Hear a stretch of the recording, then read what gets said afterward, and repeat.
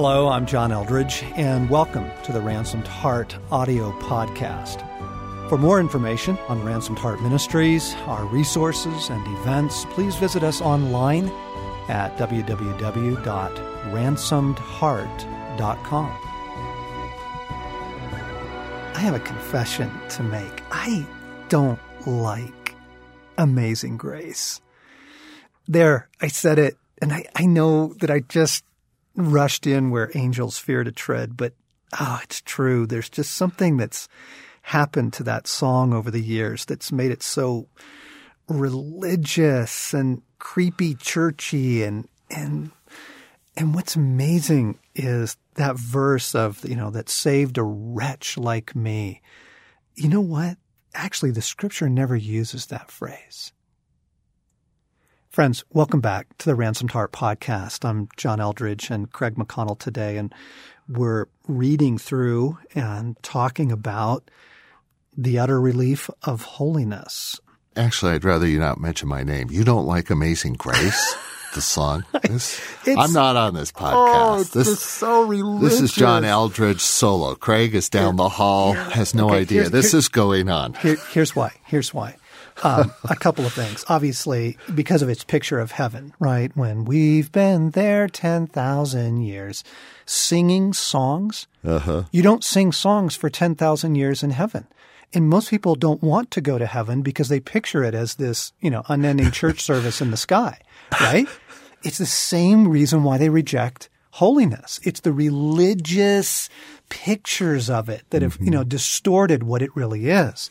Last week, we looked at the compelling goodness of Jesus and just saw, wow, if that's holiness, the way he loved, his trueness, his kindness, his integrity, well, yes, I want that.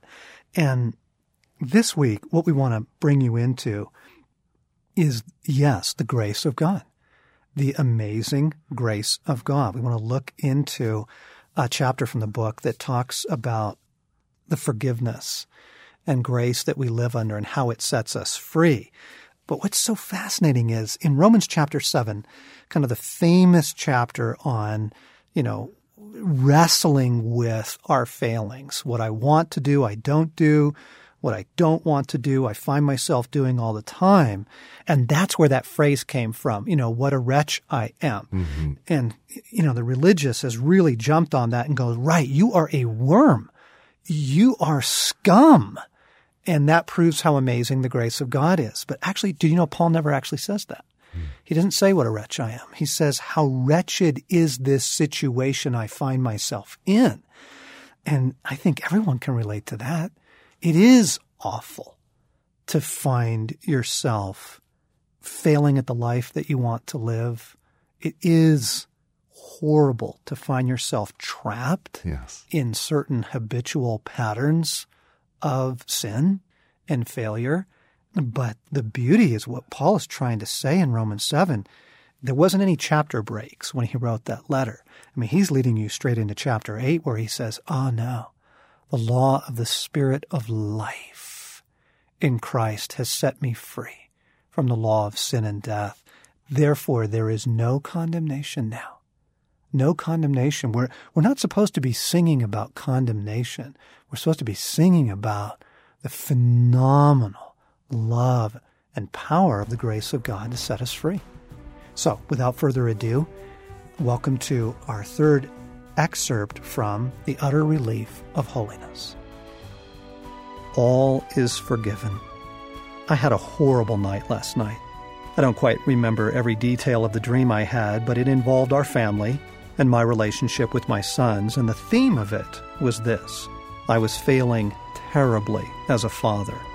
I awoke in the dark, but the message persisted. You have blown it with your sons. Like an avalanche, the data rushed in. I haven't spent enough time with them. I haven't shown them how to study the Bible. I've ignored warning signs. I missed key moments in their lives. My life has been far more about me than about them.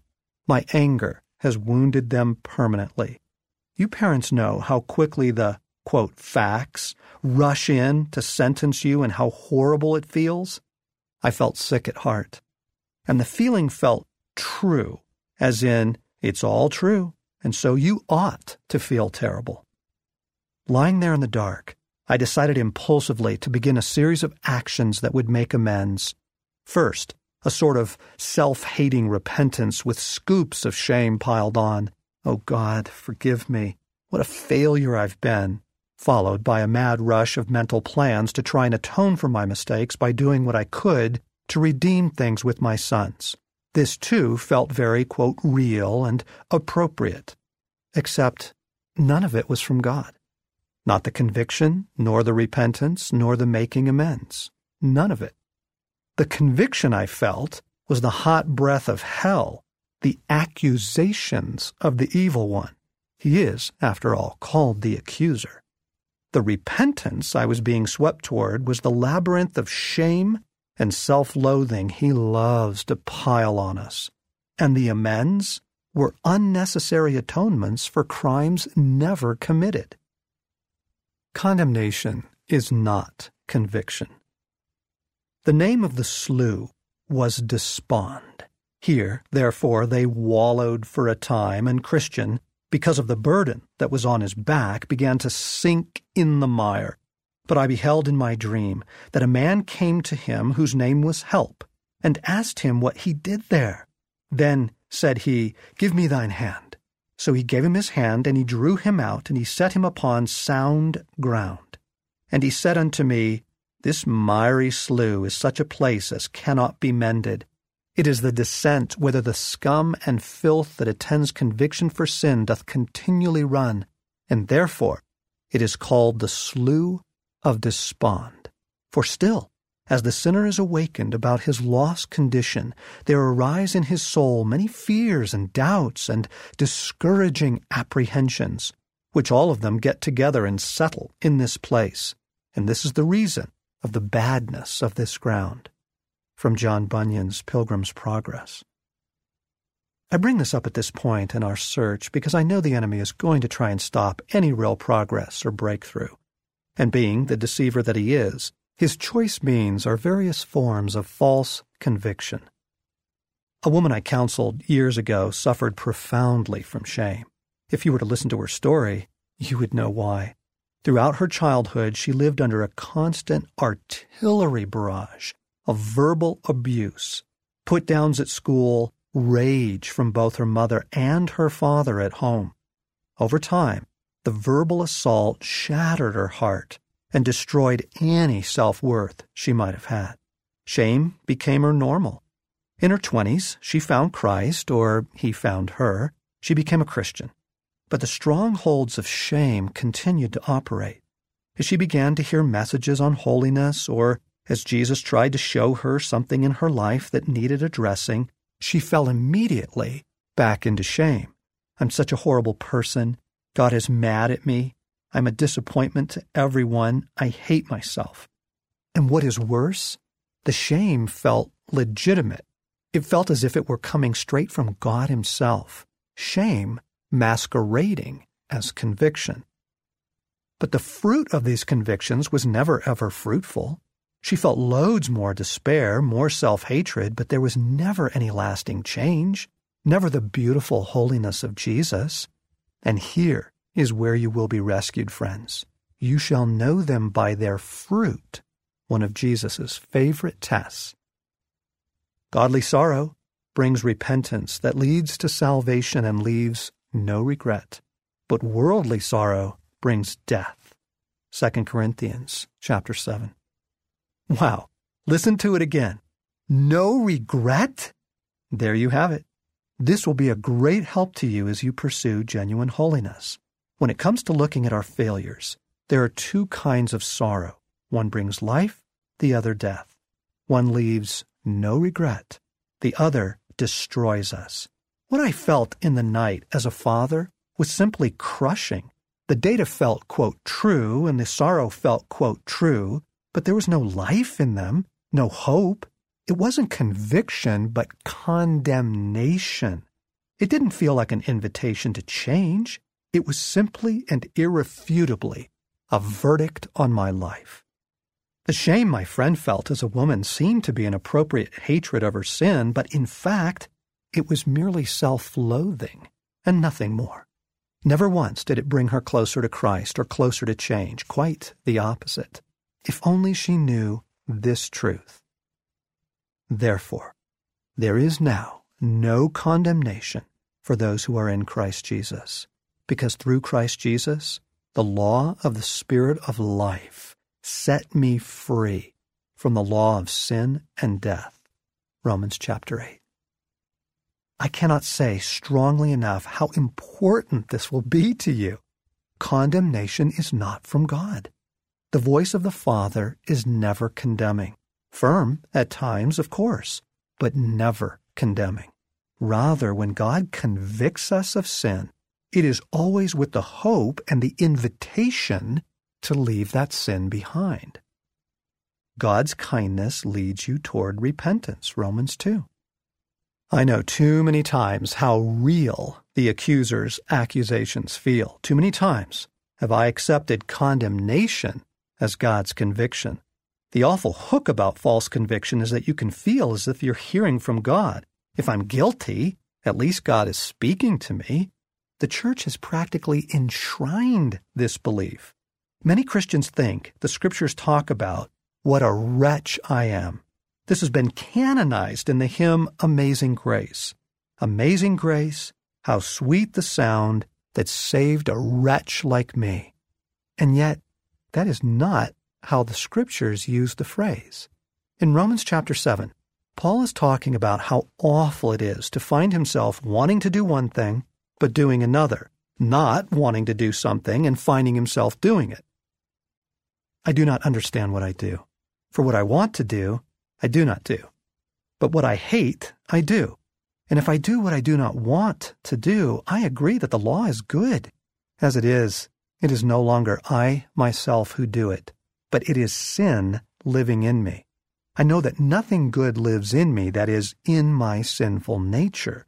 For I have the desire to do what is good, but I cannot carry it out. For what I do is not the good I want to do. No, the evil I do not want to do, this I keep on doing. Now, if I do what I do not want to do, it is no longer I who do it, but it is sin living in me that does it. And so I find this law at work. When I want to do good, evil is right there with me. For in my inner being, I delight in God's law. But I see another law at work in the members of my body, waging war against the law of my mind and making me a prisoner of the law of sin at work within my members. What a wretched man I am!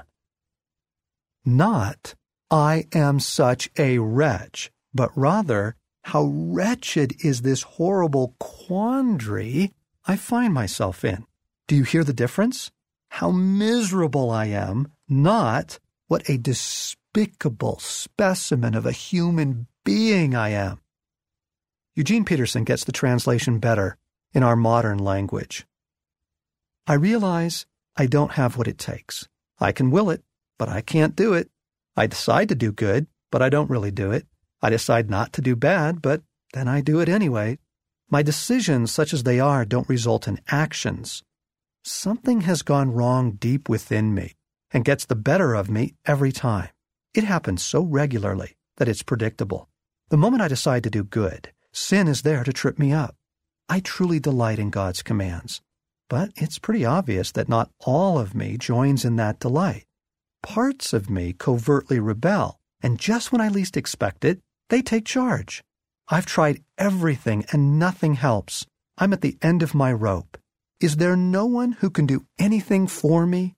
Isn't that the real question? A wretch like me isn't even in the text. Yes, Paul is at the end of his rope. Yes, something has gone wrong deep within him. But rather than turning to self-loathing and condemnation, he is moved to cry out for help. The test is simple. Does the conviction or the sorrow cause us to run to God? Does it produce intimacy with Jesus? Shame never brings anybody closer to Jesus. Self-reproach or self-hatred never bring anybody closer to Jesus. Yes, sin is a mighty serious matter. God is insistent upon our transformation. You bet He is. But listen, Sin shall not be your master, because you are not under law, but under grace. Romans 6. You are not under law, but under grace. Did you hear that? How will we be set free from sin? Not by condemnation, by grace. All is forgiven. Let's come back to Zacchaeus and the town harlot who crashed the party to weep at Jesus' feet. They were, both of them, very keenly aware of their failures. They knew they had fallen way short of God's goodness. And not only did they know it, but so did everyone else. So they bore the double weight of their own personal shame and the contempt of their communities. And yet, when they encountered Jesus, a man whose goodness shone like the sun, they ran toward him. How could it be? They knew he was merciful. They knew they would find forgiveness. As will you. God's promise to us is total forgiveness if we will come to him and ask for it. If we confess our sins, he is faithful and just and will forgive us our sins and purify us from all unrighteousness. 1 John 1:9. This offer is for everyone. It is for you and for me, and it is our only hope. We cannot begin to truly face our lives in the light of God's goodness until we know that we are under grace, that all is forgiven. Think of the difference between these two scenarios. Someone whom you love pulls you aside and says, "Can I talk to you about something I see in your life?" Versus this. Someone you know who doesn't even like you calls you into their office to say, "I need to talk to you about your life." Your internal reaction is totally different. None of us wants to be exposed. None of us runs around hoping this will happen. Remember the way we act in elevators? We hide. But in the case of love, you can face your life because you know there is no condemnation. This is how it is meant to be between us and Jesus. Whatever it is you need to face about yourself, it has already been forgiven. You can go there because though the exposure may be painful, who wants to take a look in the mirror? You are under grace. I share this because it is hard to face our sin. The whole thing is booby-trapped with shame, fear, condemnation, dodging, equivocating, and all manner of false conviction. The only way through the slough of despond is this.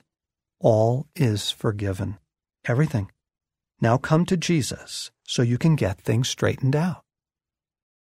Your concluding thought there, John, it is so hard to face the realities of what's going on in my life and my failures. And yet, to have the ability to do that and not get weighed down and crushed with condemnation and shame, and that it's all forgiven. It just feels like what the gospel is supposed to feel like. It's mercy, an invitation. Hope. Yes. The hope of change. Darkness being exposed, light flooding in. Yes. Yes. Yes. Again, friends, there's a reason that I titled the book The Utter Relief. The utter relief of holiness. We can face these things in our lives. We can look with the grace of God and by the guidance of the Spirit of God, we can look at our lives and we can invite Christ in to bring about the change that he wants to bring in us. Again, friends, and why? Because God's intentions are to make you whole and holy by his love, because you need this. Holiness is the healing of your humanity, and it is the strength of your life. The amount of strength you have to endure the trials, to navigate the storms, and just to live in this world that comes from holiness. Hope you've enjoyed our excerpt today. And again, the book is out now, and I just urge you, if you begin to dive into this, you're not going to regret it. So available wherever books are sold and also on our website at ransomedheart.com.